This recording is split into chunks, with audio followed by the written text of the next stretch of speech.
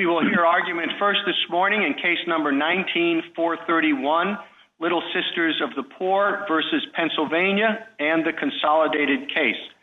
General Francisco. Mr. Chief Justice, and may it please the court. In 2011, the government required employers to provide insurance coverage for all FDA-approved contraception, including many religious employers who objected to the coverage, sparking years of litigation. In 2017, in the best traditions of this country's commitment to religious liberty, the government sought to resolve the issue by promulgating new rules exempting those employers who objected to the mandate. Those exemptions are lawful for two reasons. First, they're authorized by Section 13A4 of the ACA, which requires employers to provide the types of coverage that the Health, Resources, and Services Administration provides for and supports. So it authorizes the agencies to require most employers to provide contraceptive coverage while exempting the small number of employers who have sincere conscientious objections. But it doesn't create an all-or-nothing choice, require coverage for everyone or no one. Otherwise, the long-standing church exemption, the effective exemption for self-insured church plans, and indeed respondents' understanding of the accommodation itself would also violate the statute, since the employer's group health plans don't provide the mandated coverage. Second, RFRA at the very least authorizes the religious exemption. It prohibits the government from imposing a substantial burden on religious beliefs subject to a discretionary exception. It may substantially burden religious beliefs if it can satisfy strict scrutiny, but RFRA doesn't require the government to do that. Otherwise, the government would have to divine the stingiest accommodation that a court would uphold, virtually guaranteeing a loss in every case. Neither RFRA nor the ACA requires that result. I'd like to begin with the Section 13A4 issue, which requires employers to provide whatever coverage HRSA provides for and supports. General, before you get to that, I'd like to ask you a question on your RFRA point. I wonder why it doesn't sweep too broadly. It is designed to address the concerns about self-certification and what the Little Sisters call the hijacking of their plan. But the RFRA exemption reaches far beyond that. In other words, not everybody who seeks the protection from coverage has those same objections. So I wonder if your reliance on RFRA is too broad. I don't think so, Your Honor, for a couple of different reasons. First, RFRA itself in its operative language prohibits the government from imposing a substantial burden subject to a single exception. And when you look at that exception, what it says is that the government may impose that burden if it thinks it can satisfy strict scrutiny. So once there's a substantial burden, the government has the flexibility to lift it in different ways, including through a traditional exemption.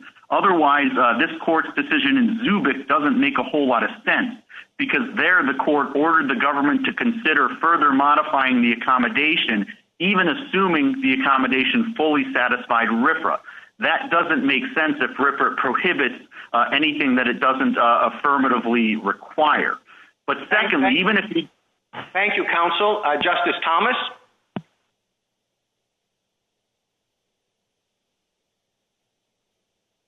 Justice Thomas?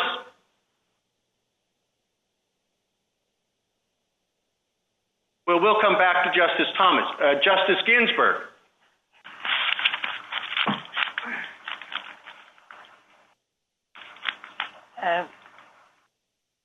The glaring feature of what the government has done in expanding this exemption is to toss to the winds entirely Congress's instruction that women need and shall have seamless, no-cost comprehensive coverage. Seamless, no-cost comprehensive coverage. This leaves the women to hunt for other government programs that might cover them, and for those who are not covered by, say, Medicaid or one of the other government programs, they can get contraceptive coverage only from paying out of their own pocket, which is exactly what Congress didn't want to happen. And in this area of religious freedom, the major trend has not to give everything to one side and nothing to the other side. We have had a history of accommodation, for tolerance here, respect for the employer's workers and students who do not share the employer's or the university's objections to contraceptives. And every time we have dealt with this subject, we have assumed that there would be a way to provide coverage that would not involve any cost sharing by the individual. So in Hobby Lobby, we assumed that the self-certification was okay because women could receive coverage without any cost sharing by the organization, the group health plan, or the participant. And then in Wheaton, we said nothing in the interim rule affects the ability of applicants, employees, and students to obtain without cost the full range of FDA-approved contraceptives.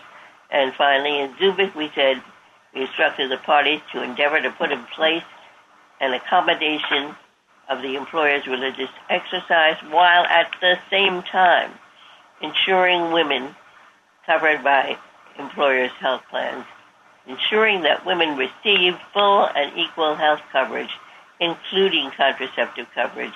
So you have just tossed entirely to the winds what Congress thought was essential, that is that women be provided these services with no hassle, no cost to them. Instead, you are shifting the employer's religious beliefs, the cost of that, onto these employees who do not share those religious beliefs. And I did not understand RFRA to authorize harm to other people, which is evident here, that the women end up getting nothing. They are required to do just what Congress didn't want. General Francisco, could you respond? Yes, respectfully, Your Honor, I think I would disagree with the premise of your question, because there's nothing in the ACA, as this court recognized in Hobby Lobby, that requires contraceptive coverage. Rather, it delegated to the agencies the discretion to decide whether or not to cover it in the first place, and we think that that also includes the discretion to require that most employers provide it, but not the small number who have sincere conscientious objections, because otherwise the original church exemption likewise would be illegal, as would the effective exemption for self-insured church plans. The church itself has enjoyed traditionally an exception from the very first case, the McClure case in the Fifth Circuit. The church itself is different from these organizations that employ a lot of people who do not share the employer's faith. And I thought that Congress had delegated to HRSA for its expertise in what contraceptive coverage women would need. Briefly, General Francisco? Yes, Your Honor. Respectfully, the church exemption and the effective exemption for self-insured church plans tweet much more broadly. They encompass not just churches and their integrated auxiliaries, but elementary schools, high schools, colleges, universities, charitable organizations, hospitals, and other healthcare organizations. So I don't think that they're authorized by the so-called ministerial exception. Rather, they're authorized by Section 13A4 and by RFRA. Thank you. Justice Thomas? General Francisco, a quick question about HRSA's broad authority. You seem to, as you did in your last answer, suggest that ACRA has almost unlimited authority to both create guidelines and exceptions from those guidelines. First, if you would give us just an idea of what standards are to guide that their discretion, and in the services that are provided, as well as the exemptions that are offered by the guidelines? Yes, Your Honor. I think there are three limitations that I would point to. First, because HRSA it has the discretion not to require any contraceptive coverage at all, as this court acknowledged in Hobby Lobby, I think that plainly encompasses the discretion to require coverage by most employers, but not the small number with sincere conscientious objections. Secondly, it's further constrained by the APA's requirement for reasoned decision-making, which would prohibit arbitrary exemptions. And third, I think that the term preventive services in the statute itself potentially provides yet another limitation, since at the very least that would encompass the types of things that governments traditionally take into account when regulating in this area, including the impact that their regulations would have on religious believers. And I'd point you to the Federal Register, 83 Federal Register at 58598, where the government goes through in detail the history of according conscientious objectors protections when regulating in these very sensitive medical areas. At what point do you run into a non-delegation problem? Your Honor, I don't think we have a non-delegation problem at all here for the reasons we've said. I think all of those would establish limiting principles, including the phrase preventive services, which at the very least would limit what the government can do to the types of things that traditionally it has done when regulating in this area. If I could just give you a quick hypothetical. Suppose the Congress delegated to the Department of Defense the authority to create a draft. I think that would necessarily include the authority for the Department of Defense to craft conscientious objections to the draft, precisely because that's the type of thing that governments traditionally consider in that area. Likewise here, in regulating in sensitive medical areas, governments traditionally take into account the impact that their regulations have on conscientious objectors. Thank you, General. Justice Breyer? Good morning.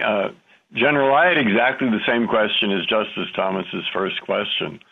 So about what are the standards that govern when the agency can make exceptions and how and what they must look like. So if you have anything to add on that, do. And if not, thank you very much, and you can go on to the next question. Your Honor, the only thing I would add is that I think all of these limitations would fully make sure that any time that HRSA is exercising its discretion, it's doing so in a rational way. After all, this is the very same discretion that was used not just to adopt the church exemption, but also the effective exemption for self-insured church plans, and under respondents' understanding of the accommodation, even the accommodation itself.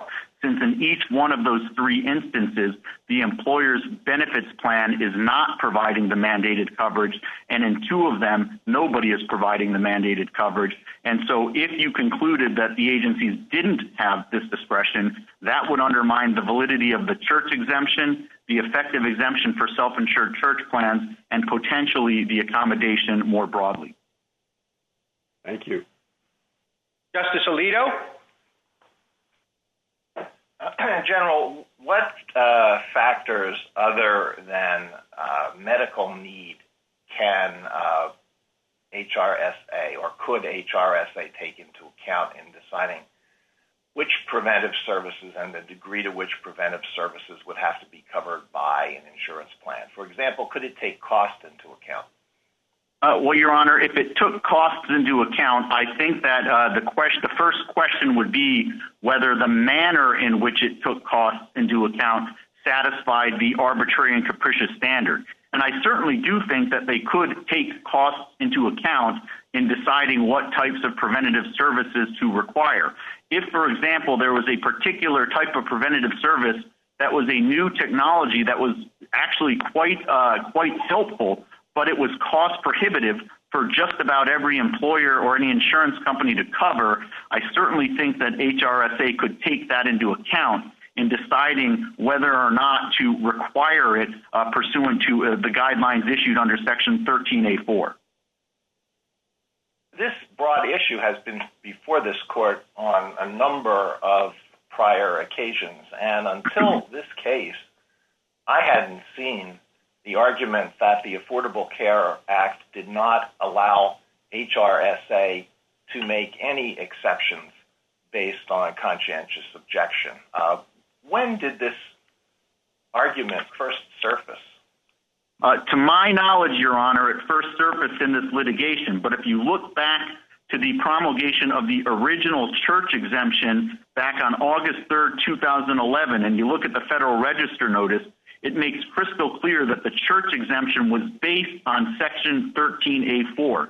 In describing Section 13A4, the government determined that it had the authority under 13A4 to promulgate the church exemption, and that's likewise the reason why the effective exemption that covers all self-insured church plans and the accommodation more generally is likewise lawful under 13A4. Under my friend's position on the other side, I think all of those things would violate 13A4. Thank you. Thank you, General. Justice Sotomayor? General, first of all, you keep calling it a small number of women who won't get coverage, but I understand the figure to be somewhere between 75,000 and 125,000 women, correct? Well, Your Honor, yes, that's the number that would be affected by the exemptions as compared to the original church exemption and effective exemptions that affected around 30,000 women. But I would note that in this particular litigation, the respondents haven't yet identified anyone who would actually lose access to contraception as a result of these rules. I think presumably because access to contraception is widely available in this country through many other means besides forcing you. Let's go there. HHS decided that contraceptives were a preventive service required under the Act. Now you say it has to take care to both promulgate the Act and accommodate religious objections. But in your calculus, what you haven't considered or told me about is the effect on women who now have to go out, as Justice Ginsburg said, and search for contraceptive coverage if they can't personally afford it. And I just wonder if there is no substantial burden, how can the government justify an exemption that deprives those women of seamless coverage? So, Your Honor, 2 points. First of all, I think 13A4 is what provides them the discretion to do it, which is what they did in the effective exemption that covers self-insured church plans. That imposes no more or less of a burden than this exemption does. But putting that to the side, RFRA itself at Section 2000BB-4 explicitly permits any exemption that doesn't violate the Establishment Clause.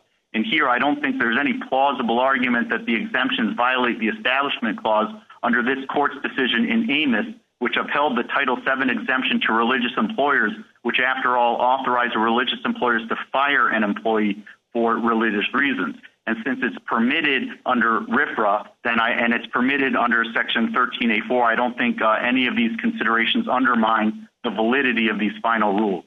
Thank you, counsel. Justice Kagan? Thank you. Good morning, General. I'd like to go back to the Chief Justice's first question, which was about whether this rule sweeps too broadly. And I understand your concern about giving agencies some leeway so that they don't have to think through thousands of accommodations in their head and then find the narrowest one possible for every person. But that's not really the situation we're in with respect to this. There was an existing accommodation in place, and some employers had objections to that accommodation, the Little Sisters and some others. And even assuming that those objections needed to be taken into account, the rule sweeps far more broadly than that and essentially scraps the existing accommodation even for employers who had no religious objection to it. And sort of by definition, doesn't that mean that the rule has gone too far? No, Your Honor, for two reasons. First of all, the accommodation is available. It's not been scrapped. But secondly, including contraception as a seamless part of your insurance plan doesn't actually cost employers anything. So there's no reason why an employer who doesn't object to providing contraception as part of their plan, whether through the accommodation or otherwise, would invoke the exemption, since they would be depriving their employees of a valuable benefit to which they do not object, and that doesn't cost them anything. But I would add, do you have any evidence that the current exemption is being taken availed, that only employers of the little sister kind who have complicity objections are now taking advantage of the exemption? I would think that there would be a lot of employers who would say, we don't have those complicity beliefs, but now that you're giving us an option, sure, we'll take it. Your Honor, I would respectfully think that would be irrational, given that employers would then be depriving their employees of a valuable benefit that doesn't cost them anything, because it doesn't cost any money to add contraceptive coverage to an insurance plan. It's a cost-neutral coverage provision. Well, why couldn't you just have written the rule to cover only those who have objections to the existing accommodation? In other words, those who have these complicity-based beliefs that the little sisters have. Well, because, Your Honor, I think here there's no reason to think anybody would do what you're suggesting, and the original burden stems from the contraceptive mandate itself. And so I guess what I would point to is cases like Ritchie against DeStefano, which at the very least, if you don't accept my broader argument, give the government flexibility in the face of potentially competing statutory obligations. That's the case where the court said... Justice Gorsuch? General, if you just continue, I'd like to hear the rest of your answer. Sure. I was focusing on Ritchie against DeStefano, which I think gives the government flexibility when it's facing potentially competing obligations. That's the case where the court said that an employer could violate Title VII's disparate treatment provision if it had a substantial grounds for believing it would otherwise be violating Title VII's disparate impact provision. It's the way that court reconciles statutes that put parties in the place of having to decide whether to violate one at the expense of the other. And here, I think we at the very least have a strong basis for believing that the prior regime violated the Religious Freedom Restoration Act, and that gives us the discretion to adopt a traditional exemption, which, after all, is the way that the governments have traditionally accommodated religious beliefs. And I think that's particularly clear here, since one, RFRA both applies to and supersedes the ACA, and two, even if you don't think that the ACA authorizes exemptions, even though we think that it does, there's nothing in the ACA that prohibits exemptions. Thank you, General. Justice Kavanaugh? Thank you, Chief Justice. Good morning, General Francisco. Morning, your colleague on the other side says the text and structure of the ACA make plain that Congress delegated HRSA authority to oversee guidelines defining what preventive services for women must be covered, not who must cover them. Can you respond to that argument? Yes, Your Honor. Respectfully, that is not what the ACA says. Section 13A4 says that employers have to provide whatever coverage HRSA itself provides for and supports. Here, HRSA does not provide for and support coverage by the small number of employers with conscientious objections, but it does provide for and support coverage by everybody else. So I think our position follows plainly from the plain text of 13A4 itself, whereas respectfully, I think my friend's position on the other side is irreconcilable with that statutory text. They're trying to put sentences into that text that simply do not exist. Thank you, General.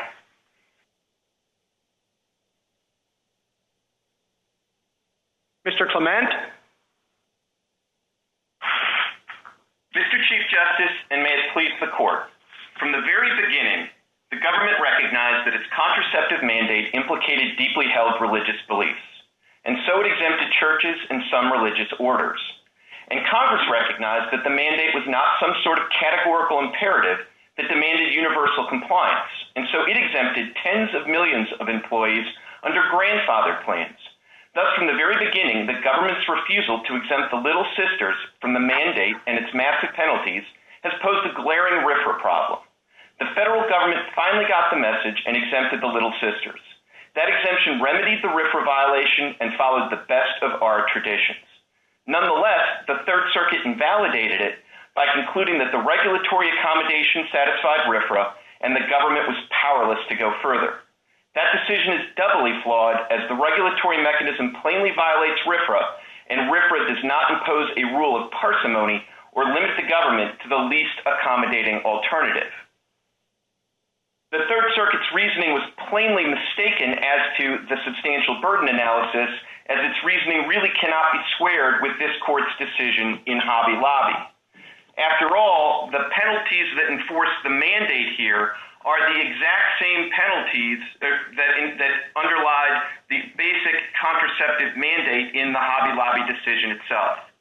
And so when the government imposes a burden on religion by telling the Little Sisters that they have to comply with the mandate or the accommodation or else, when the or else is massive penalties, that plainly provides a substantial burden on religious exercise. At the same time, the compelling interest analysis also works in favor of the Little Sisters for two basic reasons. First, the government has shown its ability to exempt churches and other religious orders from the very beginning. And then secondly, in the grandfather plans exemption, the government has shown its ability to exempt tens of millions of employees who do not even have religious objections, but only object or are only exempted for reasons of administrative convenience. Mr. Clement, your client, the Little Sisters, do not object to their employees having coverage for contraceptive services, right? The Little Sisters don't have any objection if their employees receive those services from some other means. Their objection essentially is to having their plans hijacked and being forced to provide those services through their own plan and plan infrastructure. So if you had a situation where the certification was not necessary, in other words, the government finds out that the employees do not have contraceptive coverage through some other means, and you do not have the hijacking problem that you refer to because the insurance cover would not provide the services through the Little Sisters plan, but could provide them directly to the employees, then why isn't that sort of accommodation sufficient? I didn't understand the problem at the time of Zubik, and I'm not sure I understand it now.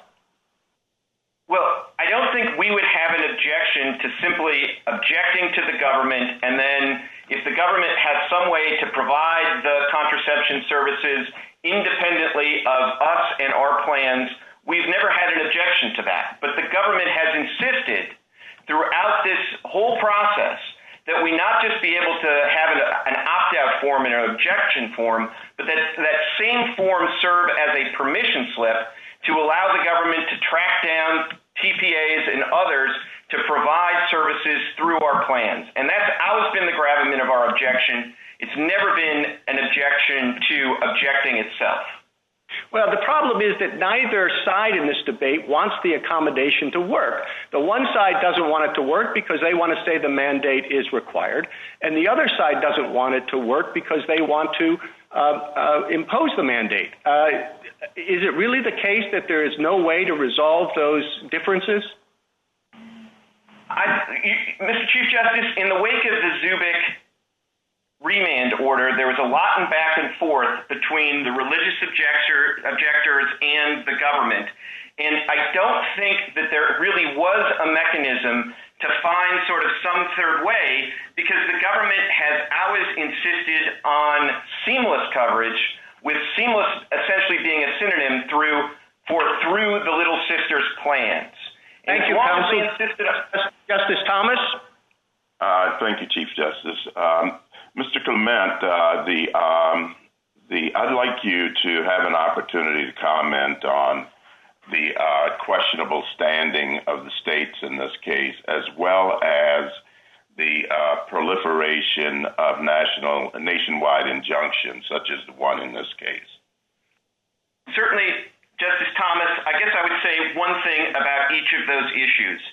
At this juncture, as long as Massachusetts against EPA remains good law, we don't really have an objection to the state's standing, but I think their standing has to depend on that precedent because, as General Francisco alluded to, throughout this litigation, they have not been able to identify even a single person who would lose coverage in such a way that it would increase the burdens for the state and Pennsylvania and New Jersey. So the only way that they can have standing in this case is if they're excused from the requirement of being able to identify specific individuals who are harmed and increase their burdens. And I think there's a reading of Massachusetts against EPA that says that's okay, but that is certainly the absolute outer limit of standing, to be sure. With respect to the nationwide injunctions, that's an issue where I think that it's particularly inappropriate to have a nationwide injunction in a case like this. And the one thing we should have learned from years of litigation over the Affordable Care Act and its contraceptive mandate in particular is that the courts do not come to uniform decisions in this area, and sometimes the majority view in the circuit courts is rejected by this court. And so under those circumstances in particular, for a single district court judge to think that he or she has a monopoly on the reasoning here and should impose a remedy that affects people across the nation seems to me to be very imprudent and not something that's consistent with equity practice or really just sort of good practice and the way that our judicial system works, since it really depends on having the circuits potentially look at these issues independently. When they divide, this court takes review, and these nationwide injunctions short-circuit all of that and put enormous pressure on this court, and it forces this court to hear cases in emergency postures. Thank you, counsel. Justice Ginsburg? But I would ask Mr. Clement the same question I asked the government. At the end of the day, the government is throwing to the wind the women's entitlement to seamless, no cost to them. It is requiring those women to pay for contraceptive services. If they can, first they would have to go search for a government plan. And if it turns out, as it will for many of them, that there is no government other plan that covers them, then they're not covered. And the only way they can get these contraceptive services is to pay for them out of pocket, precisely what Congress did not want to happen in the Affordable Care Act. So this idea that the balance has to be all for the little sister type organizations and not at all for the women, it just seems to me to rub it against what is our history of accommodation, of tolerance, of respect for divergent views. Well, Justice Ginsburg, I would say two things in response. First, I would echo what the Solicitor General said in pointing out that Congress itself did not even specify that contraceptions would be included in the preventative health mandate. And Congress went further and said with respect to grandfathered plans that there were other mandates in the Affordable Care Act, like coverage for people up to age 26 and pre-existing conditions, that they were going to impose even on grandfathered plans, but they didn't impose the preventative mandate. So Congress itself recognized that tens of millions of employees could be in the same position as employees of the Little Sisters of the Poor, even though there's no religious objection there whatsoever. And I think the clear teaching of RFRA is that when you're going to give those kind of exceptions to people for secular reasons, then you need to give those kind of exceptions to religious believers. Thank you, counsel. Justice Breyer? I have two reactions. One, of course, is that the point of the religious clauses is to try to work out accommodations. because they can be some of the most difficult to resolve disputes, and they can substitute a kind of hostility for harmony. So from that point of view, I really repeat, if there's anything you want to add, the Chief Justice's question. I don't understand why this can't be worked out. But if it can't, from what's been said so far, it seems to me the proper legal box to work it out in is whether this particular rule is arbitrary, capricious, or an abuse of discretion. After all, the religious groups say they have a real basis in objection. And the other say, look, these are women who will be hurt, who have no religious objection. And moreover, the insurance companies will be hurt because it will raise costs. And moreover, the taxpayers who pay for it will be hurt. Now, you have interests on both sides. The question is whether this is a reasonable effort to accommodate. And that, I think, is arbitrary, capricious, abuse of discretion. But that is the one thing that isn't argued before us in these briefs or in this appeal. So what do I do? So, Justice Breyer, I think you're absolutely right that is not the nature of the objection that's been raised by the other side. They haven't said, for example, this exemption might be okay if it were limited to the Little Sisters and others who object to the accommodation, but they went too far. That is not the nature of the challenge. They haven't brought that kind of substantive APA challenge. So I think what you would do is you would reject the challenge that is before you, because I don't think any of the grounds that have been litigated before you are valid.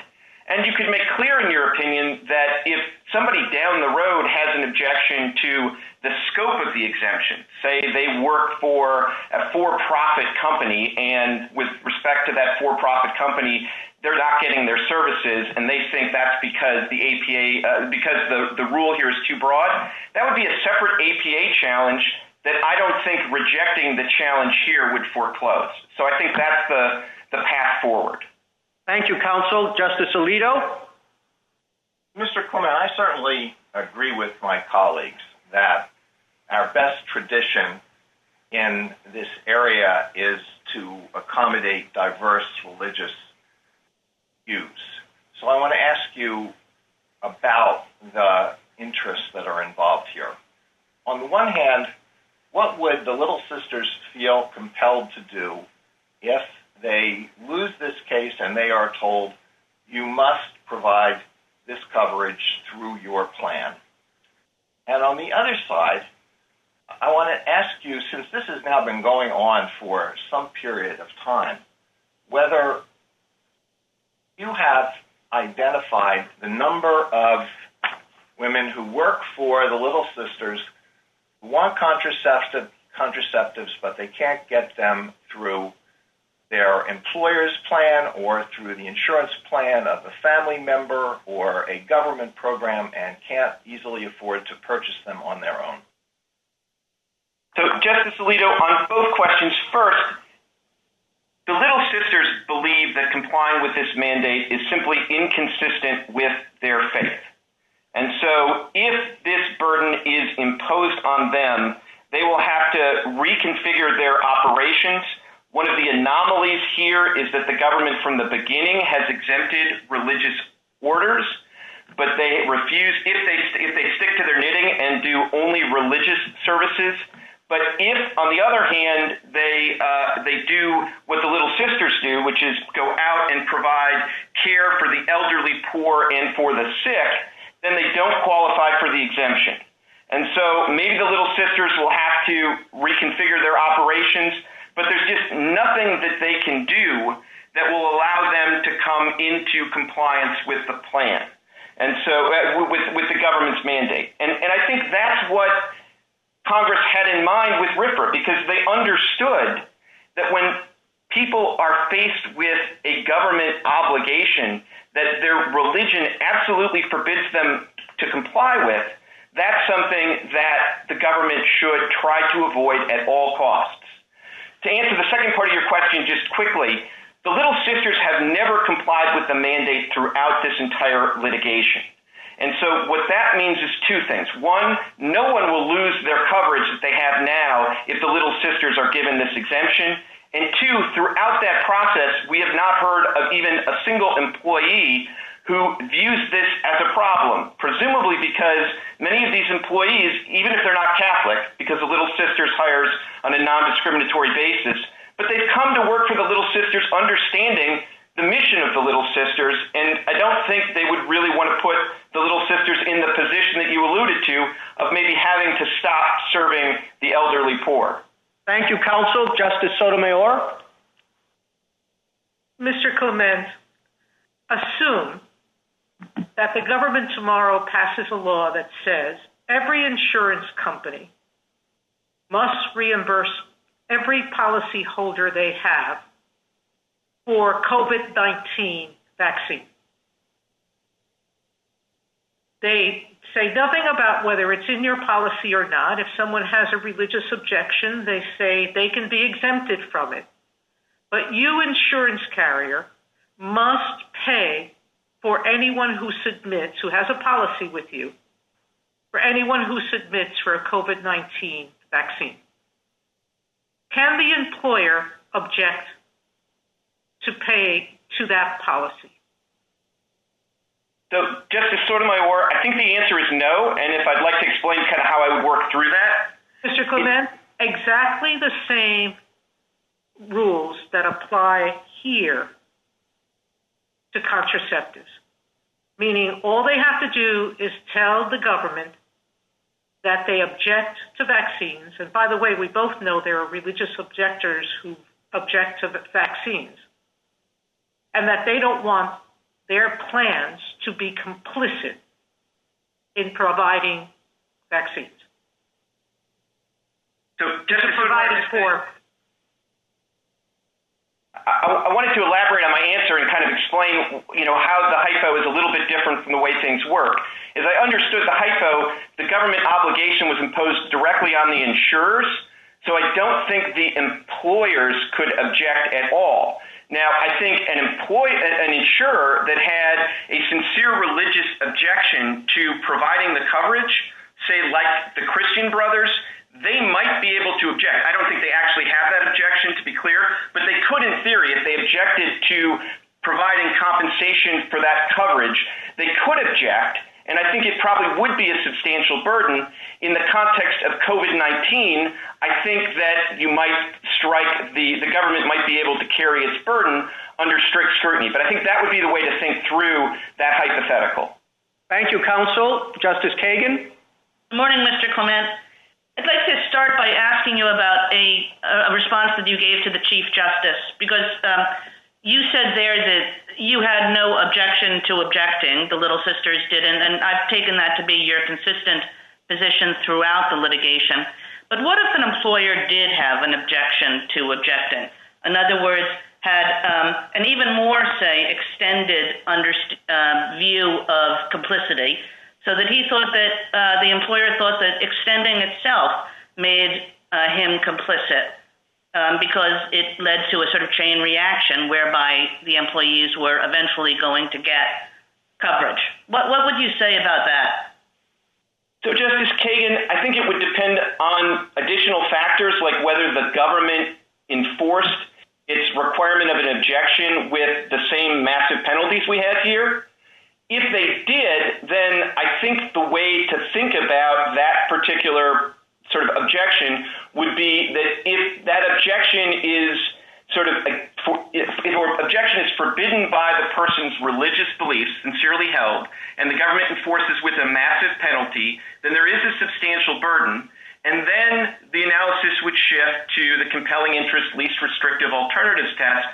In most cases, I think the government would be able to submit or sustain its requirement of at least having an objection. The irony is this might be the one context where they can't, because they've never required the churches, the religious auxiliaries, the other orders that stick to their knitting and engage in only religious activities. They've never had to even object. They're just right. So that would suggest that even in that case, where objecting to objecting is the only thing, that you would think that the employer would prevail. I think the employer would make all its same arguments, right? Women can get contraceptive coverage elsewhere, and there are other exemptions to this scheme. So the employer would prevail, even if it were only objecting to objecting. I think that's right, Justice Kagan, but just to be clear, I think that has to do with the way that the government has operated this whole program. Since they've never required the churches or the other religious orders or the grandfathered plans to object, I think that puts the government in a difficult position in this hypothetical situation. But as you noted outset, my clients have never made that objection. Justice Gorsuch? Mr. Clement, a major feature of the opinion below and the arguments in the briefs, at least, was that the government had failed to comply with the procedural requirements of the APA. And I didn't want that major component of the case to go unaddressed today. I want to give you a chance to respond to that. Thank you, Justice Gorsuch. I think on the APA, there are a number of different ways to come out differently from the way that the Third Circuit analyzed this issue. We obviously think the Third Circuit erred. In some ways, the most straightforward way is to just find that the good cause standard or exception for the original IFR here was satisfied. And we think that the good cause standard here was satisfied for the same reasons that the government had good cause, for example, to make immediately effective moderations in light of this court's order in the Wheaton College case. And we think that, likewise, my friends on the other side say there was good cause for the original exemptions and the like and the mandate because they needed to make changes quickly for the upcoming plan years. And we think all of those same things apply here. And then, of course, another way to rule against the Third Circuit on that issue is to recognize that there's specific statutory authority here to promulgate IFRs for benefit plans, which probably recognizes the fact that these benefit plans will often have to be changed in ways that will affect sort of future plan years, and so changes need to be made very quickly. But the third way, of course, to reject the reasoning of the Third Circuit is to say, even if there was some sort of original sin in the promulgation of the IFRs, it was cured by the notice and comment that actually took place subsequently. And one feature of the Third Circuit opinion that I just want to draw attention to is the Third Circuit never faulted the government for responding to the thousands and thousands and thousands of comments it got in any kind of insufficient way. So the government, I think, on this record has complied with all of the textual requirements of the APA procedurally, and yet they've still been found to be out of compliance based on an atextual test. Thank you, counsel. Justice Kavanaugh. Thank you, Mr. Chief Justice. Good morning, Mr. Clement. I want to follow up on Justice Kagan's question about the objection to objecting. I had thought that would be litigated, fought out under the least restrictive alternative prong of RFRA, and the government might be able to argue that there's no less restrictive alternative available in that situation. You might disagree and try to identify a less restrictive alternative, but I had thought that's where it would be litigated. Is that correct or not? I think, Justice Kavanaugh, that's exactly where it would be litigated.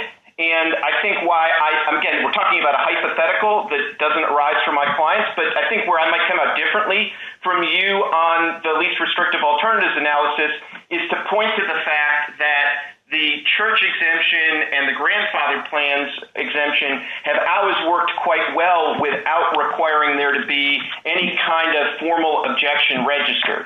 And so it does seem to me that those are essentially other ways that the government has been able to comply. And then I guess the other question, of course, is if we're in the realm where the government itself has, through something like the final rule, alleviated the obligation even to have an objection, I'm not even sure this question we're talking about would arise. Right. No, I understand that, and that's what I expected your argument to be in that context. Second question, just to follow up on Justice Breyer on the arbitrary and capricious test, the exercise of discretion must be reasonable. What are the limits that you would identify to the government's discretion, if any? So I would identify all of the limits that General Francisco alluded to and one more.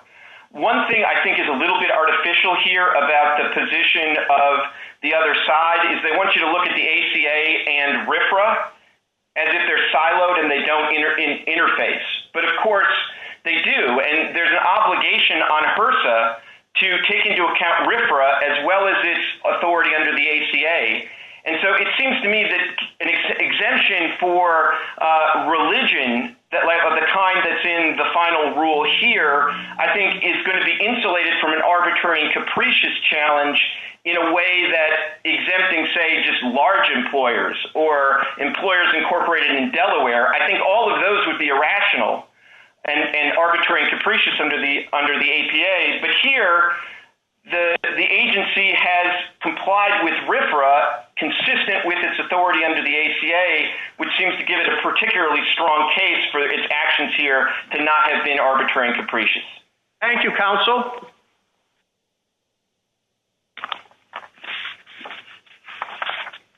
Mr. Fisher?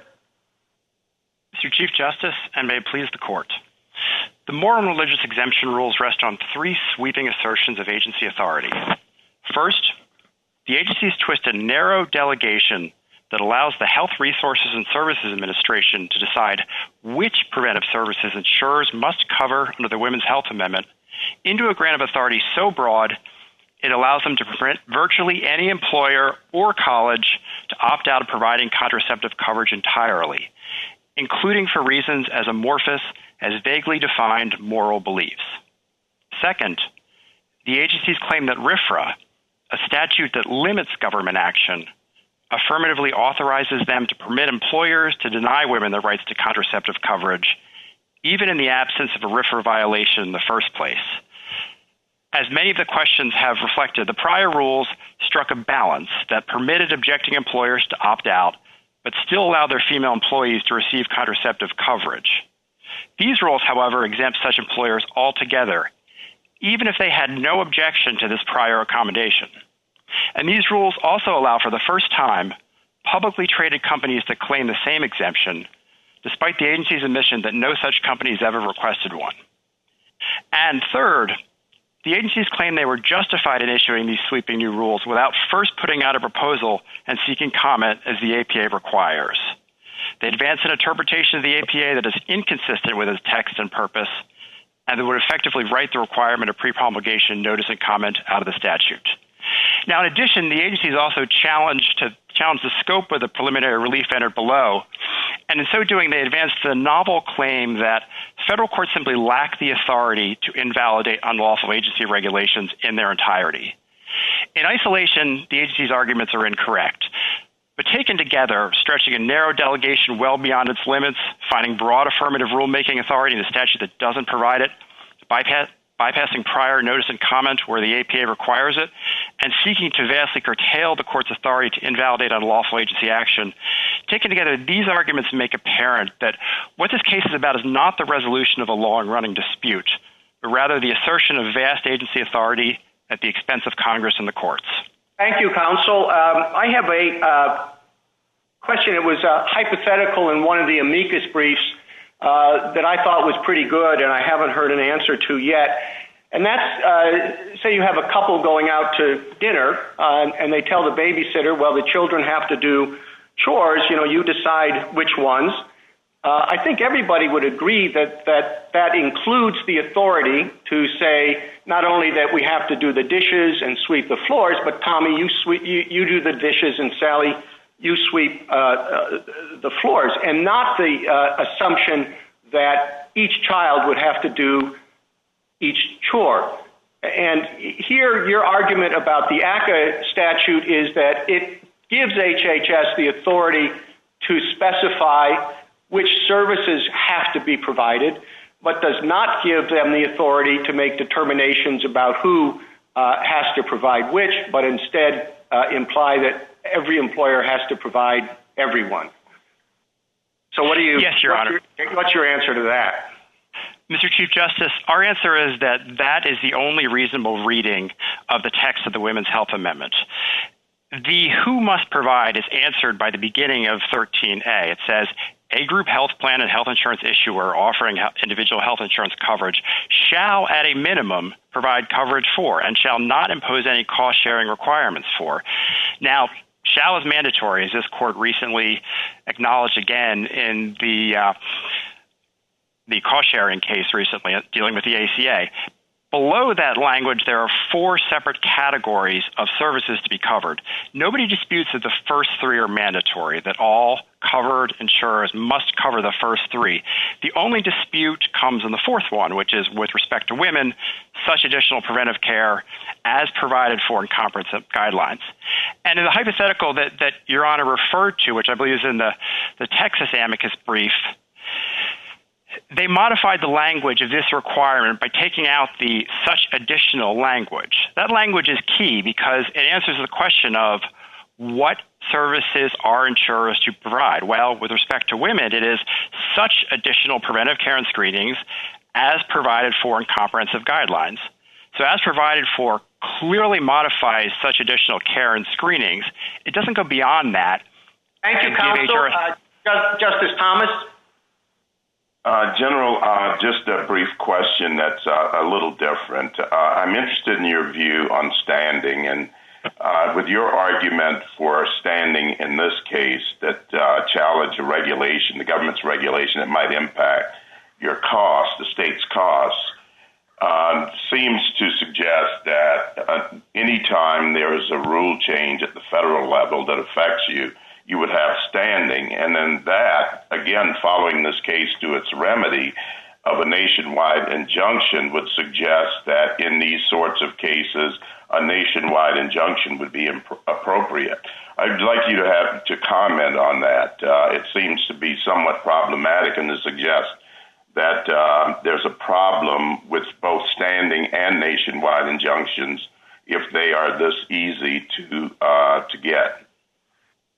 Thank you, Your Honor. And to be clear, we have to satisfy standing requirements just as any other litigant has to show standing. And we did in this case by showing that the rules would impose costs on Pennsylvania and New Jersey. And that is, in some ways, sort of the most basic type of injury that all parties, not just states, allege in showing harm. Now, my friend on the other side referred to Massachusetts versus EPA, which certainly recognizes that states have a special place in our constitutional order. However, we still demonstrated that based on the government's own estimates of the number of women affected, these rules would impose direct costs on us. And with respect to the question about nationwide injunctions, first of all, I want to stress that we're here in a preliminary posture. We were granted a preliminary injunction. We've moved for summary judgment. The government requested that the case be stayed. The district court granted that. We could have the case wrapped up now.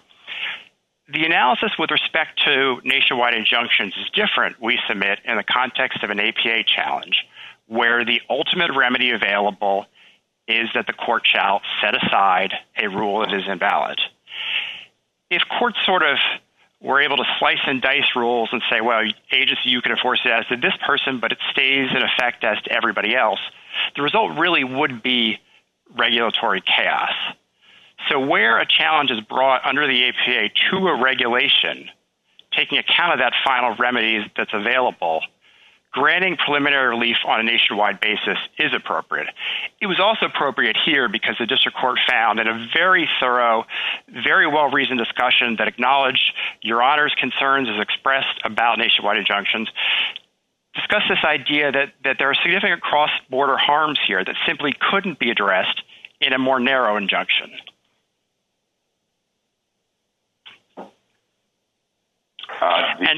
Thank you.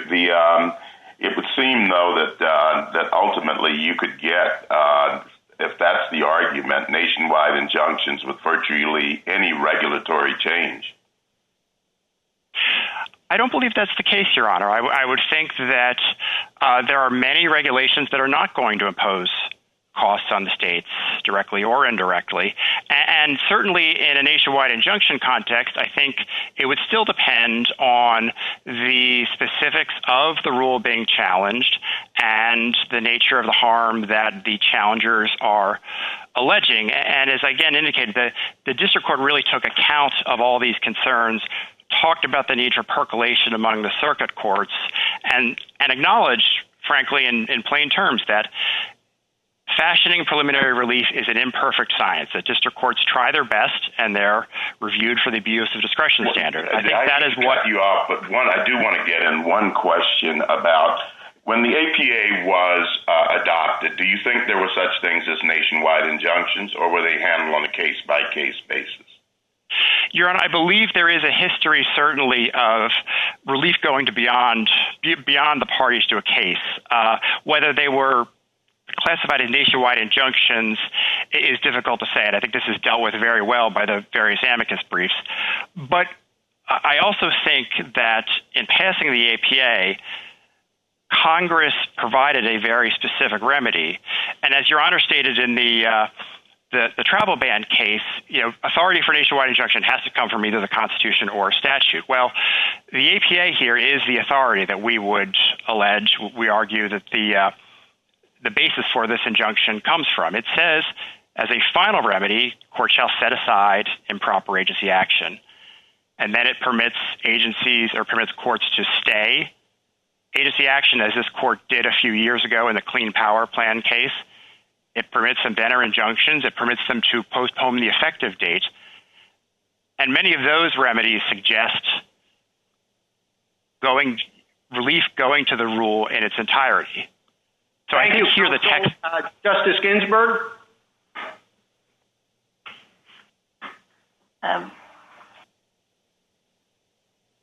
Let's see. So I just remain troubled by the complete abandonment of the Congress' interest in saving women costs. This is going to force costs on the women that Congress wanted to provide free coverage for.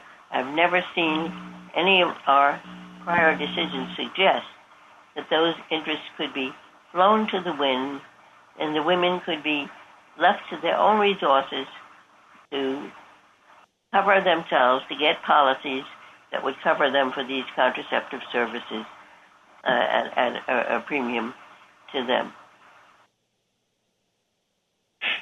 Your Honor, that is absolutely correct, and I think it's important to remember just how broad these rules are. First of all, there are two rules that we're dealing with. One that we haven't talked about as much is the moral rule that simply says an employer with a moral objection to providing contraception can be completely exempted. The district court noted this could, in theory, allow an employer that objects to women in the workforce, for instance, to remove itself from providing contraception.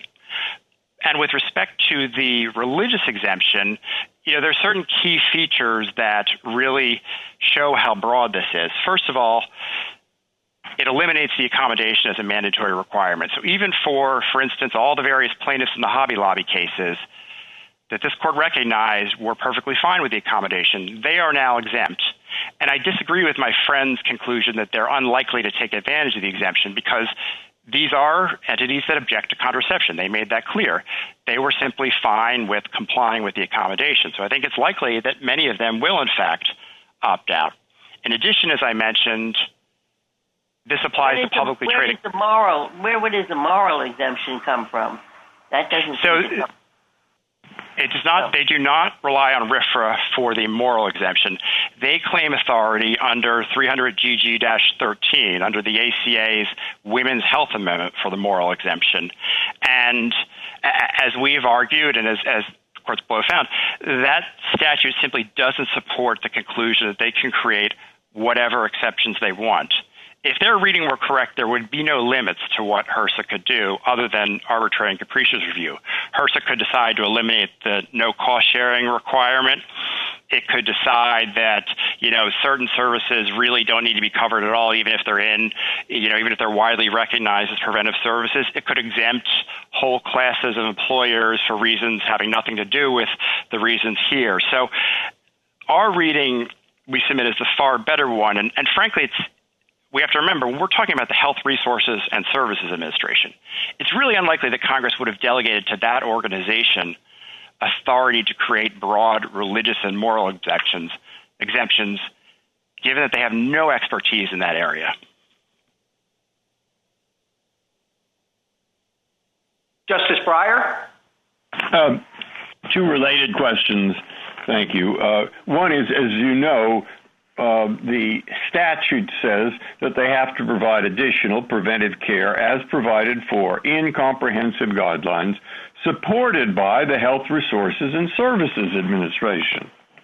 Well, read that and you get at least some ambiguity. So my question is really, given your arguments and given what may well be ambiguity, at least in the statute, why didn't you make the argument it's arbitrary, capricious, abuse of discretion? You're saying it's too broad. You're saying it'll hurt women. You point out that it'll raise health care costs and a whole lot of things. And the government has things to reply to that. But why isn't that the proper legal box? That's my related question is, if you were to let a district court get at that issue, that district judge might try to reach an accommodation by saying, have you read, which you have, the brief of Phyllis Borsey and Daniel McGuire? And it points out that the prior rule did not pirate the health plan of Little Sisters. And if they think it did, and you think it didn't, well, my goodness, it should be able to monkey with it in some way so that everybody reluctantly agrees that it's okay. All right. Now, those are advantages I see of going back and making a different kind of argument. Put all your arguments in different legal blocks. So why not? Your Honor, I don't disagree with any of that. I do think the rules are additionally arbitrary and capricious, and we did raise that argument in our complaint. We also argued, I think correctly, that they exceed that the statutory authority cited by the agencies did not support the rules, and since we won on that basis, there was no need to go any further and say, well, if they had the authority, did they exercise it correctly? I disagree also with Your Honor's suggestion that the language is ambiguous. I think, as we explained, the use of the word supported in context reflects similar language in paragraph 3 immediately preceding. And all that refers to is the fact that the guidelines in paragraph 3, which are the Bright Horizons guidelines, were funded by HRSA, but actually conducted or produced by the American Academy of Pediatrics. So HRSA supports those guidelines by contracting, by funding, and I think Congress borrowed that language. And the as provided for, as I indicated, refers back to such additional preventive care and screenings. So we don't think there's an argument as to ambiguity. Now, as to whether there could be a resolution, I certainly would hope that there is. As the Borsey-McGuire brief explains, the government, the prior administration, and we do not believe that these plans are being hijacked. And to be clear, we brought this suit against the federal government. We have not challenged the Little Sisters. We have not challenged their Colorado injunction. They and all of the other parties to Zubik are protected by injunctions and do not have to comply with the contraceptive mandate, no matter what happens in this case. But could there be a resolution to the narrow set of cases out there? I would hope so. But the fact that there was this ongoing dispute doesn't justify jettisoning the accommodation for everyone else. Bringing in publicly traded companies certainly doesn't justify the moral rule. And those, I think, are the most egregious examples of simply how overbroad these two regulations are. Thank you. Thank you very much. Justice Alito? Mr. Fisher, you say that the Affordable Care Act does not allow the government to make any exceptions to the contraceptive mandate to accommodate religious objections. Now, if that's true, the original exemption for churches, their auxiliaries, and conventions of churches, which was established by the prior administration, violated the Affordable Care Act. But you come back and say that was required to comply with a First Amendment church autonomy doctrine. And what I'd like you to explain is your understanding of the scope of that doctrine. And let's take as an example a woman who works for a church in an entirely secular capacity. Let's say a woman who cleans church property. Under your understanding of this religious autonomy doctrine, does that mean that that employment relationship is entirely off limits for any federal regulation, for example, or any state regulation? For example, from Title VII's prohibition of discrimination on the basis of race Age Discrimination and Employment Act, the Americans with Disabilities Act, the Equal Pay Act, the Fair Labor Standards Act. Your Honor, we would not agree with that conclusion that individuals in entirely secular positions are exempt from all those requirements under the church autonomy doctrine. What we have argued is but you do say that it would violate the First Amendment to require the church to provide contraceptive coverage for that woman. Your Honor, what we are arguing is that there is a basis in the First Amendment for exempting churches in some way, that certainly there is a core of church autonomy that agencies in implementing federal law must protect. Well, in some way, as to the provision of insurance coverage for contraceptives. I took your argument to mean the First Amendment would prohibit the government from requiring a church to provide that.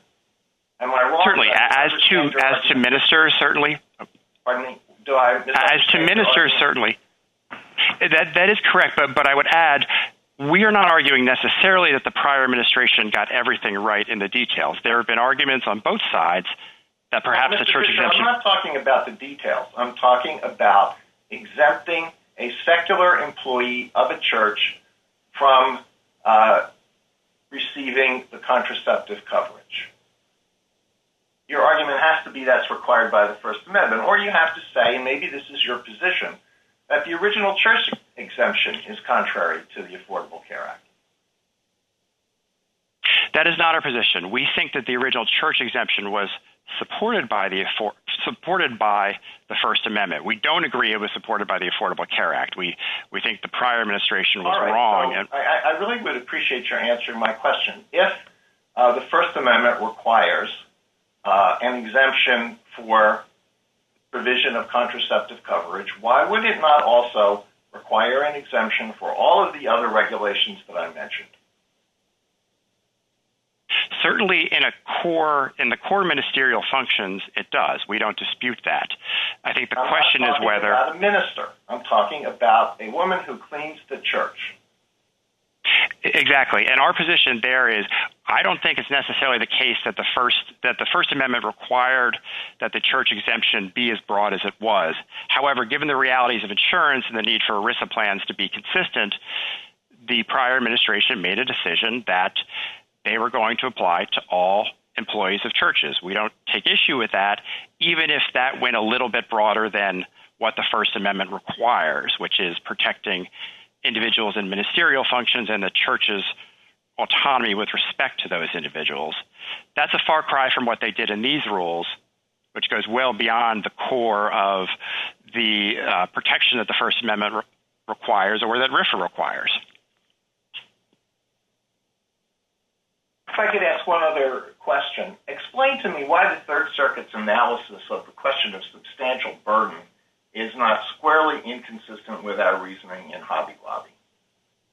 In Hobby Lobby, we held that if a person sincerely believes that it is immoral to perform an act that has the effect of enabling another person to commit an immoral act, a federal court does not have the right to say that this person is wrong on the question of moral complicity. That's precisely the situation here. Reading the Third Circuit's discussion of the substantial burden question, I wondered whether they had read that part of the Hobby Lobby decision.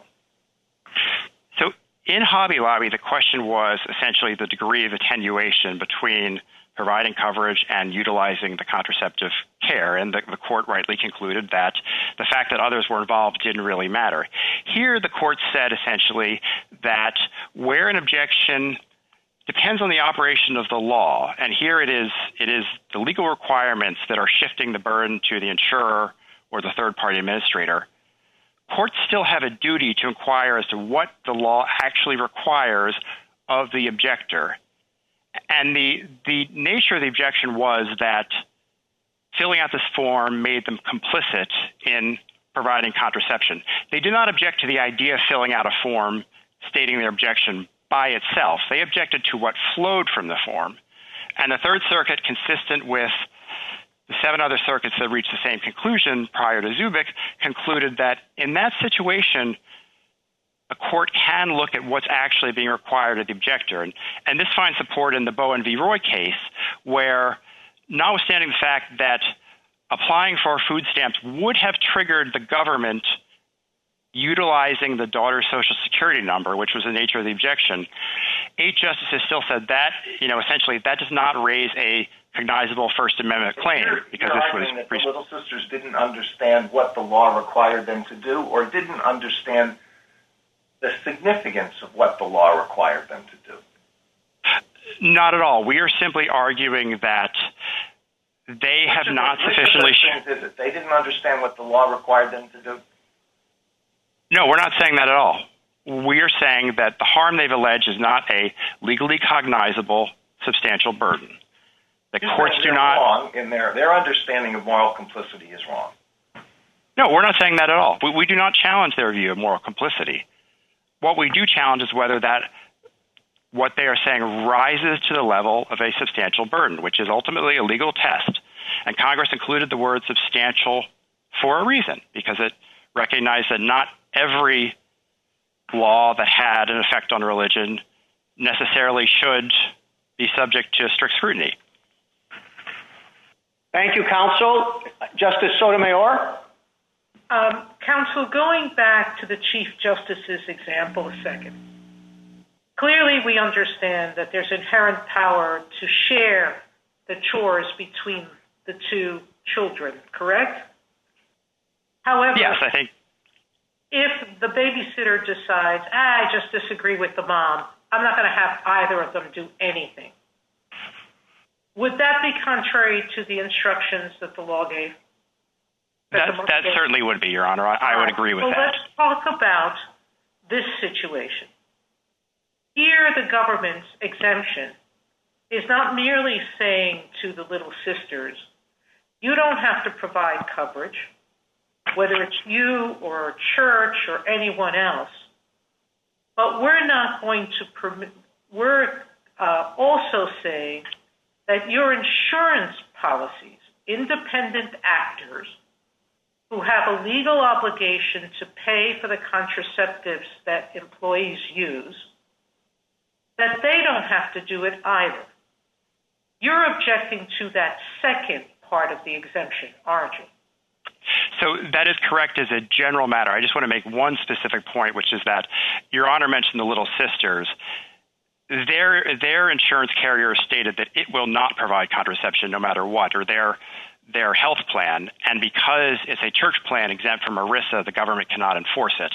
So even if they didn't have their separate injunction, their employees would not receive contraception. We're not trying to challenge that at all. We're not trying to require them to provide... That's an interesting point. I didn't know that. So the Little Sisters claim is actually moot here. Well, that is why we argued. That's why we argued that they lacked appellate standing, and the Third Circuit agreed. They lack appellate standing because they don't have to provide it. Neither does their insurance carrier. Correct? That's correct. Yes, and as a result of the injunction. That has nothing to do with this case, as I understood it. Well, no, that has to do with the church exemption. Church plans do not have to provide under the law. They're not ERISA plans, so they don't have to provide coverage in this situation, correct? So where the employer utilizes the accommodation, the government lacks a means of enforcing the requirements against church plans because they are exempt from ERISA. So if an employer utilizes the accommodation, the church plan can decide whether or not it wants to comply, and there's no penalty if the government, if it chooses not to comply. So tell me which part of the government's exemption you are actually challenging. So we think the government's claims of authority for the exemptions were incorrect, but we think that the most egregious parts of the rules are, first of all, the moral rule, which I think is important to stress that that's half of what's at issue in this case. The elimination of the accommodation as a mandatory requirement, including for companies that had no problem with it, the inclusion of publicly traded companies and large universities, and then two other points. One, to claim this exemption, companies do not have to provide any specific notice to their employees. They can simply, include the fact that contraception isn't covered in all the other ERISA notices that they mail out. They don't have to say specifically, we have this objection, we are not providing coverage. And in addition, they don't have to show any sort of substantial burden. They don't have to send anything to the government saying, we believe we're burdened for these reasons, we have these objections. So there's really no way to evaluate, for instance, whether a company is sincere in the nature of its objections. That is part of the RFRA analysis. And, as the court acknowledged recently in Ocentro, RFRA creates a mechanism for courts to enforce it. We don't dispute that agencies should take RFRA into account, but ultimately RFRA creates a judicial remedy, and courts and agencies should be looking to guidance from the courts and ensuring that when they do exempt people, there's at least a meaningful opportunity for judicial review of their decisions. So Thank you. Sorry. Justice Sotomayor, proceed.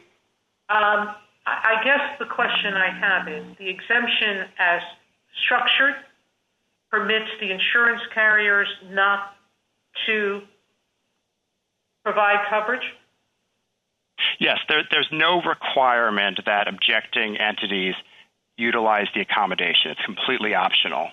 So they can simply claim the exemption and tell their insurer don't provide contraception, and no entity has an obligation to provide it at that point. And that Thank you, Thank you, counsel. Justice Kagan? Good morning, Mr. Fisher. I'd like to ask you some questions about what many people will think of as the most boring part of your argument, which is APA notice and comment. Because I'm not quite sure I understand the argument. So let me just start by saying what you're doing is you're hypothesizing that there should be some significant difference between what happens and how a court reviews what happens when an agency works off of an interim final rule, as opposed to when an agency works off a notice of proposed rulemaking. And I guess the question is, why should there be any real difference between those two? So, Your Honor, I want to stress one aspect of our argument, which is that our argument hinges on whether the first rules, the 2017 rules, were themselves procedurally valid. If they were valid, then the 2018 rules are procedurally valid as well. Okay, but let me just make sure I understand that. Suppose that there were good cause for issuing an interim final rule. At that point, if the agency then says, well, that's nice, we had good cause for doing this because we had an emergency, but now we're going to notice and comment. At that point, should the notice and comment be treated the exact same way as it would be if there were no good cause rule at all?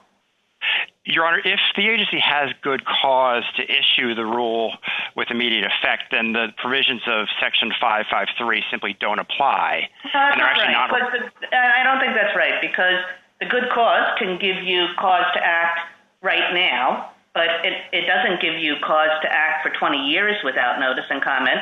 So an agency could say, we have good cause to act right now, but now we understand that we have to do a notice and comment proceeding, because now, there's something in place and we can take our time and do it. That is certainly true, Your Honor. I apologize. If the agency wishes to modify the rule or take further comment, then yes, it can go through the 553 process if the good cause that prompted the immediately effective rule no longer applies. So that's correct. Okay, so not only can, but in many cases it has to. The good cause doesn't last forever. So in that kind of case, do you think that the standard is heightened when a court looks at this and says, did they do notice and comment correctly? No, Your Honor. In that case, the standard would be the same as it would be in any other APA case. Okay, because I thought that your reasons for why the standard should be heightened would apply even when there was when the interim rule was valid. Because as I understand your reasons for thinking that the standard should be heightened, it's that the agency has kind of gotten psychologically used to the rule and maybe less willing to make departures from it. But that applies even when the good cause rule is valid, doesn't it? It does, and I think that reflects a balance that Congress struck, recognizing that in most cases, prior notice and comment is the most effective means of getting to a more informed decision. In some cases, that interest is trumped by the need for an immediately effective rule. So the benefits of notice and comment have to sort of give way a little bit so that the agency could act quickly. But here, where we believe the good cause standard wasn't satisfied, the APA plainly requires the agency seek comment on a proposal. Okay, so I'm right in saying that this really does depend on whether the good cause requirement was satisfied in the first place. Yes, absolutely.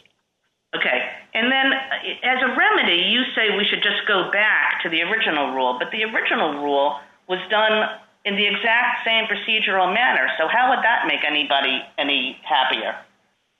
So there are a number of rules that have been implemented dealing with this. A number of them went through full notice and comment. In one case, there was an advance notice of prior rulemaking, of proposed rulemaking, an NPRM.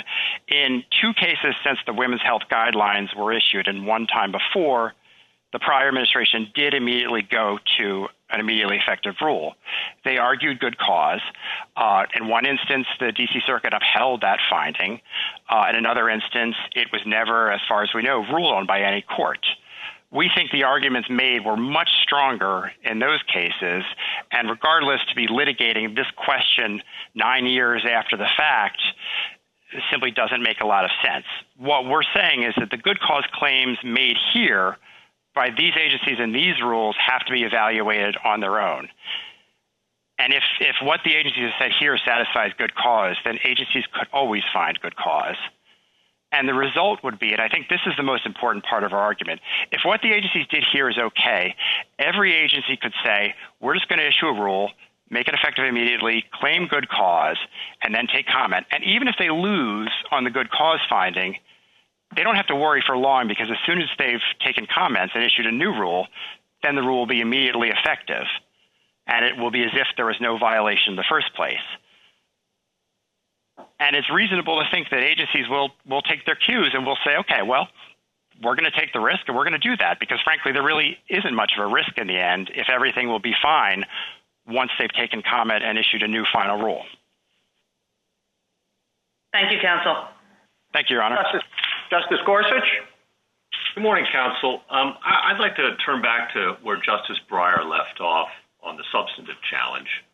And I suppose the argument on the other side goes something like, one could understand an arbitrary and capricious argument about the arguable overbreadth of these exemptions. But the challenge before us is whether the agency's exceeded its statutory authority. And looking at the statute here, it's about as excessive a delegation of statutory authority, or not excessive, expansive a delegation of statutory authority as one might imagine. It talks about comprehensive regulations, and when an agency is given that kind of leeway, we normally think of comprehensive to include limitations, conditions, exceptions, as well as a general rule, because there's no rule that doesn't have an exception. And then we look at the original accommodation, and at least some suggest that original accommodation to churches was consistent with that statutory delegation. And then you throw RFRA in the mix, and that's normally thought to trump any and inform any other existing statutory obligation. So what do we do about that? I think that's what Justice Breyer is trying to get at, and I guess I'm curious for a little further thought on it. So, yes, Your Honor, I think if the delegation is read the way the agencies would like to read it, then it is remarkably broad, and I think would, frankly, raise non-delegation problems. I think the delegation is cabined by the fact that two things. First of all, I think the structure of the section makes clear that items 1, 2, 3, 4 are all simply categories of services, even though in identifying those services, it refers to comprehensive guidelines. What begins that paragraph 4 is, with respect to women, such additional preventive care and screenings. And then the second point is that to the extent there might be... I'm sorry to interrupt there, but I just want to understand how you read that, because it does... I've heard that a few times, that such additional preventive care and screenings. but then ... as provided for in these comprehensive guidelines. Can you explain how those two interact, I guess? Yes. So such, which typically means, in the manner to be indicated, refers or sort of sets the stage for as provided for. So if you're asking the question, well, what additional preventive care and screenings must be provided? The answer is such, so in the manner to be provided, as provided for in the comprehensive guidelines. So all of that is answering the question of what additional preventive care and screenings are to be provided. If you read as provided for, sort of applying to the entire section, sort of going back into subsection A and modifying those requirements, then you're sort of unmooring it from the way it's used in paragraph 4 and leaving such additional preventive care and screenings without any further explanation. And in addition, I think the other three categories provide some guidance and I think reasonably cabin the agency's authority. The other three paragraphs all refer to guidelines that already existed. So HRSA had the ability to look to those, and those are all, there are no religious exemptions in those guidelines. There are no broad exemptions. They're simply lists of services, lists of vaccinations that are required, other things. So where Congress lists several items, I think it's reasonable to conclude that Congress envisions that the agencies will operate or will exercise their discretion sort of in a similar manner in each instance. And I think that's what was assumed here. But it is not part of that assumption. I think the argument is, hey, we can't specify which preventative care and screenings will be provided or under what conditions, and that any provision of care is necessarily going to be conditioned and subject to all sorts of exceptions. That's just the way the world works. There's no rule without an exception.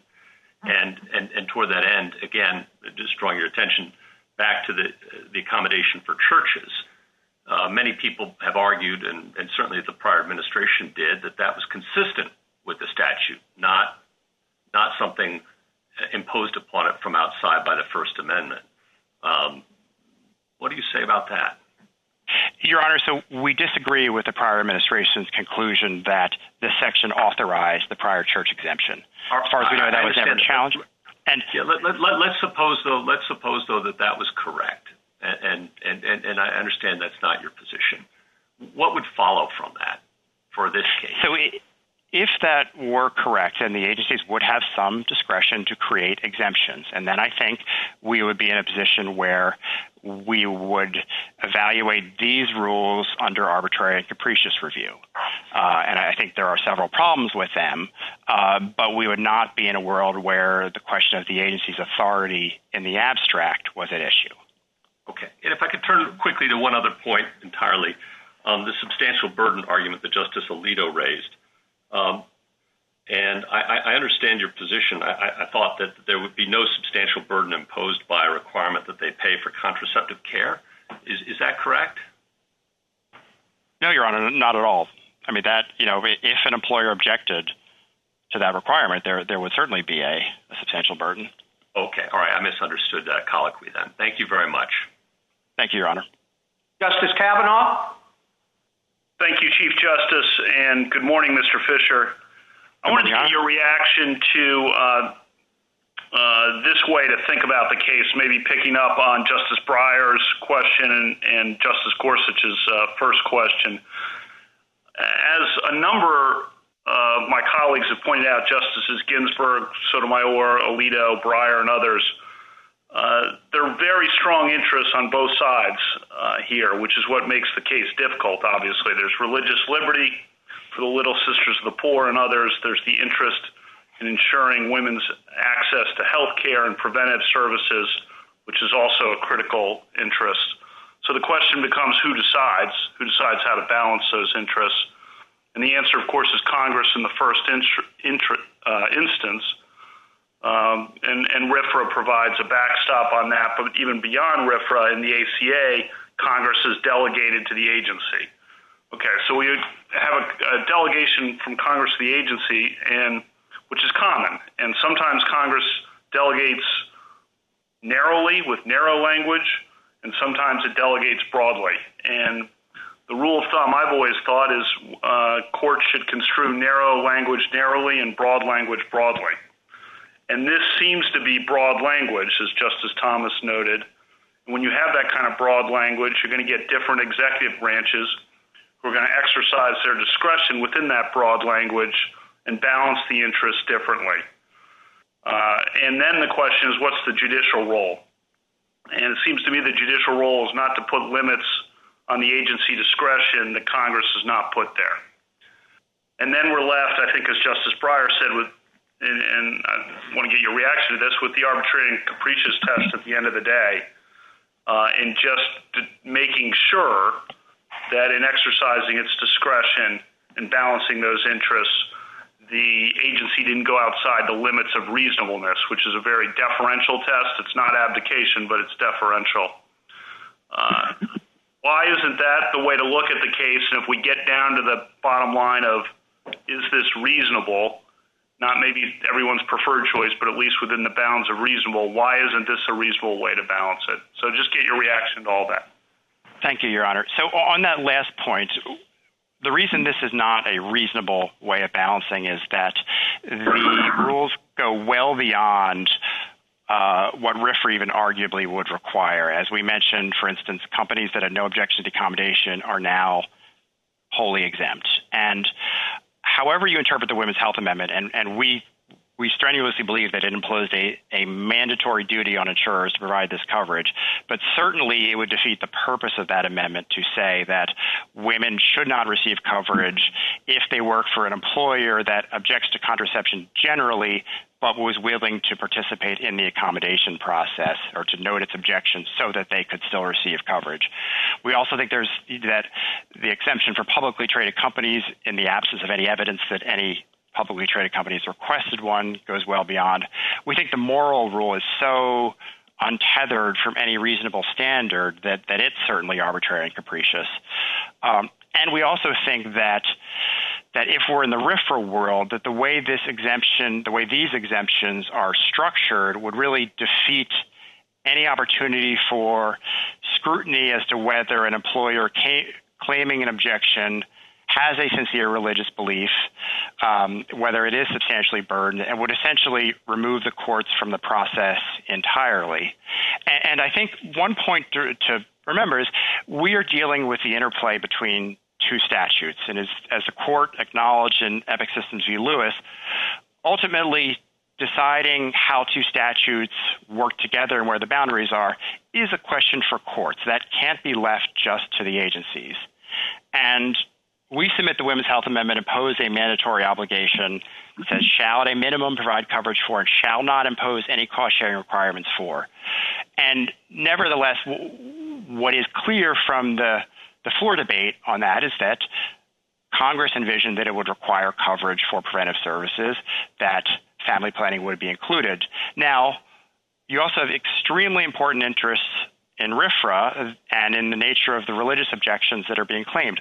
Ultimately, courts need to resolve these questions, and the agencies have essentially taken these decisions out of the realm of the judiciary and decided for themselves. And that simply isn't how RFRA works, and under Epic, it's not how these questions should be resolved. Thank you very much, Mr. Fisher. Thank you, counsel. General Francisco, you have a minute for rebuttal. Thank you, Mr. Chief Justice. Although RFRA both authorizes and requires these exemptions, at the very least, they're justified under Section 13A4. That, after all, was the very basis for the church exemption back in 2011. It's also the basis for the effective exemption that applies to self-insured church plans, as illustrated with respect to the colloquy between my friend and Justice Sotomayor. And if you accept respondents' interpretation of the accommodation, it's also the basis for the accommodation itself. Under my friend's position, they seem to concede that all of these other provisions violate Section 13A4. After all, the church exemption is not limited to ministers, and the church exemption applies to churches that don't even object to contraception. But regardless of how you resolve the issue, the rules here bring a decade-long dispute to a durable end, and they should be upheld. Thank you, General. The case is submitted.